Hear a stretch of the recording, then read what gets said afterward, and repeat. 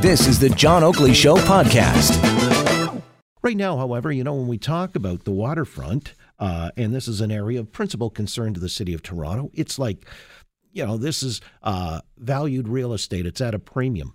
And the idea that it would be turned over to Sidewalk Labs, which is an extension of the Google brand or empire, there have been many concerns voiced that maybe trying to put together this model city for the future, it may also lead to a lot of surveillance and people's data being used for purposes other than that for which they think it was intended, and that's led to some flags going up, not least of which are flags before Ann Cavoukian, the three-term privacy commissioner here in the province of Ontario, who was a party initially to the project and quit because of a misuse of data, but she's back on board, and she's joined the Oakley Show this afternoon at Global News Radio 640 Toronto. We always discuss here of late with Sidewalk Labs. Now, what's the story? Because you're back on board with this project, aren't you? Well, I'm working with Waterfront Toronto directly now instead of Sidewalk Labs. Waterfront Toronto is very, very concerned about protecting the residents' privacy in the area, so we're very much on side. They agree that all data collected should be de-identified at source, meaning, the technologies, the ciphers, all the sensors, they're going to be collecting data 24/7. So you're not going to have an opportunity to consent or revoke consent. It's going to be automatic. So in that case, we want the data scrubbed, de-identified right at the time it's collected. So then afterwards, you still have the data, which you can use, but it won't be associated with identifiable individuals. So privacy will remain intact. All right. Well, Sidewalk Labs says this data collected is not going to be used for advertising. And they've actually come up with a proposal that there be a civic data trust. In other words, some independent body would govern this and be the overseer. Are you comfortable with that? No, the reason I'm not comfortable with that, that's actually the reason I resigned, is because they said that members of the Civic Data Trust, other government agencies, IT companies, other companies, etc., that Sidewalk Labs would encourage them to de-identify the data at source, but they couldn't make them do it.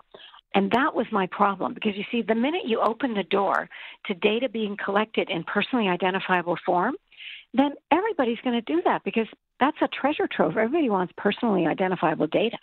So I didn't like the way they did that, and they didn't consult with me on that one point, because they knew I would say, no, we can't do that.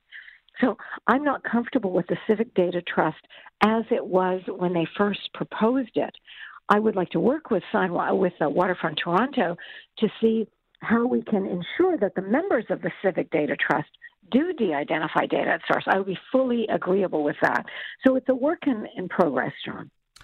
The other thing that had surfaced, and I don't know if we had this conversation the last time, with an increasingly surveilled society, the chance for abuse. Now, it usually is presented as in the public interest. Let's say somebody who doesn't dutifully separate their garbage and put the right stuff in the blue bin, and you're being monitored along those lines, you could face some censure or penalty, couldn't you? Yeah, of course. But does that sound like freedom to you, that someone's going to be overseeing everything that you do? But you see, this is the way it's sold, though. I don't have to remind you, Ann, this is the way it's sold, in the public interest, so that everybody complies and is on side doing the right thing. Yeah, and then we have a totalitarian state telling you exactly what to do. Food scraps in the green bin. I mean, if you break that rule, I'm sorry. some hall monitor is going to come along and knock on your door and give you a ticket. That is just outrageous to me. We have to be able to live freely in this world. Yes, we have to pay taxes and follow the laws, but to watch every single activity we engage in, please, that's not freedom. We need to preserve our freedoms, and that's what I object to. Well, and by the same token, I'm just thinking of various scenarios, like you leave your car idling in the winter because you want to warm it up, and it exceeds whatever the 3-minute allowance is. That's it. Somebody blows the whistle on you. Again, in the public interest, we're fighting climate change. You're, extending your carbon footprint. But are you concerned that we might be heading in that direction? Over my dead body. I mean, what you just described sounds like the social credit scores they now have in China. In China, they monitor everything you do. And if you jaywalk, your score is taken down and you're not allowed to do this or that. It's ridiculous. There's no sense of freedom. We don't want to live in a society like that. We want to preserve our freedoms, please.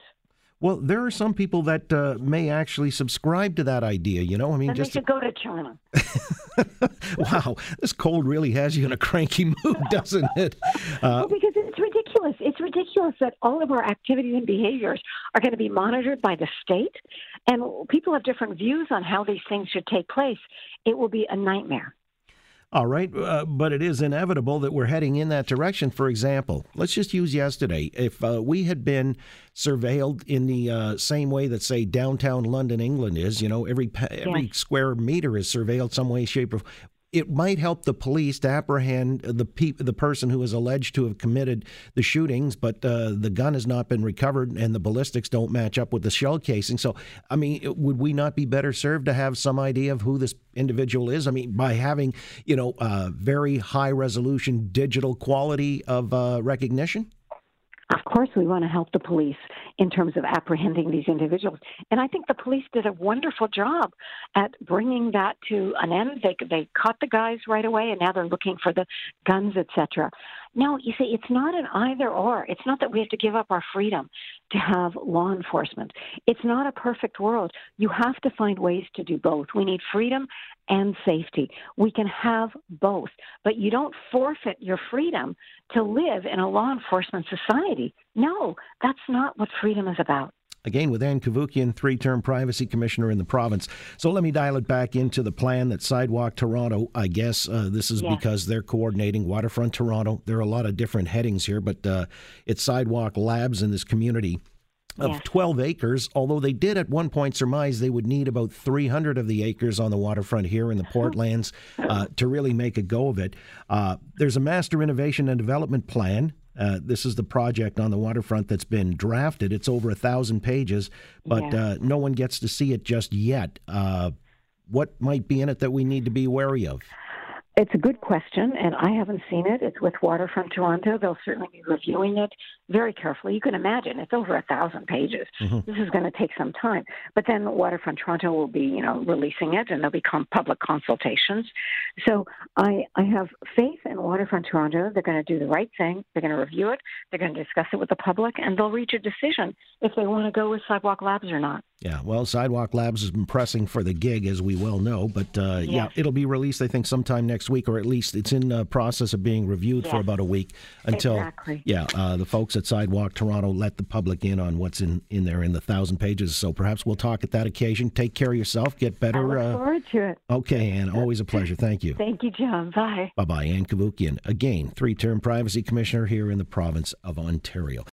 Thanks for listening to the John Oakley Show podcast. Be sure to rate, review, and subscribe for free at Apple Podcasts, Google Podcasts, and anywhere else you get your on-demand audio.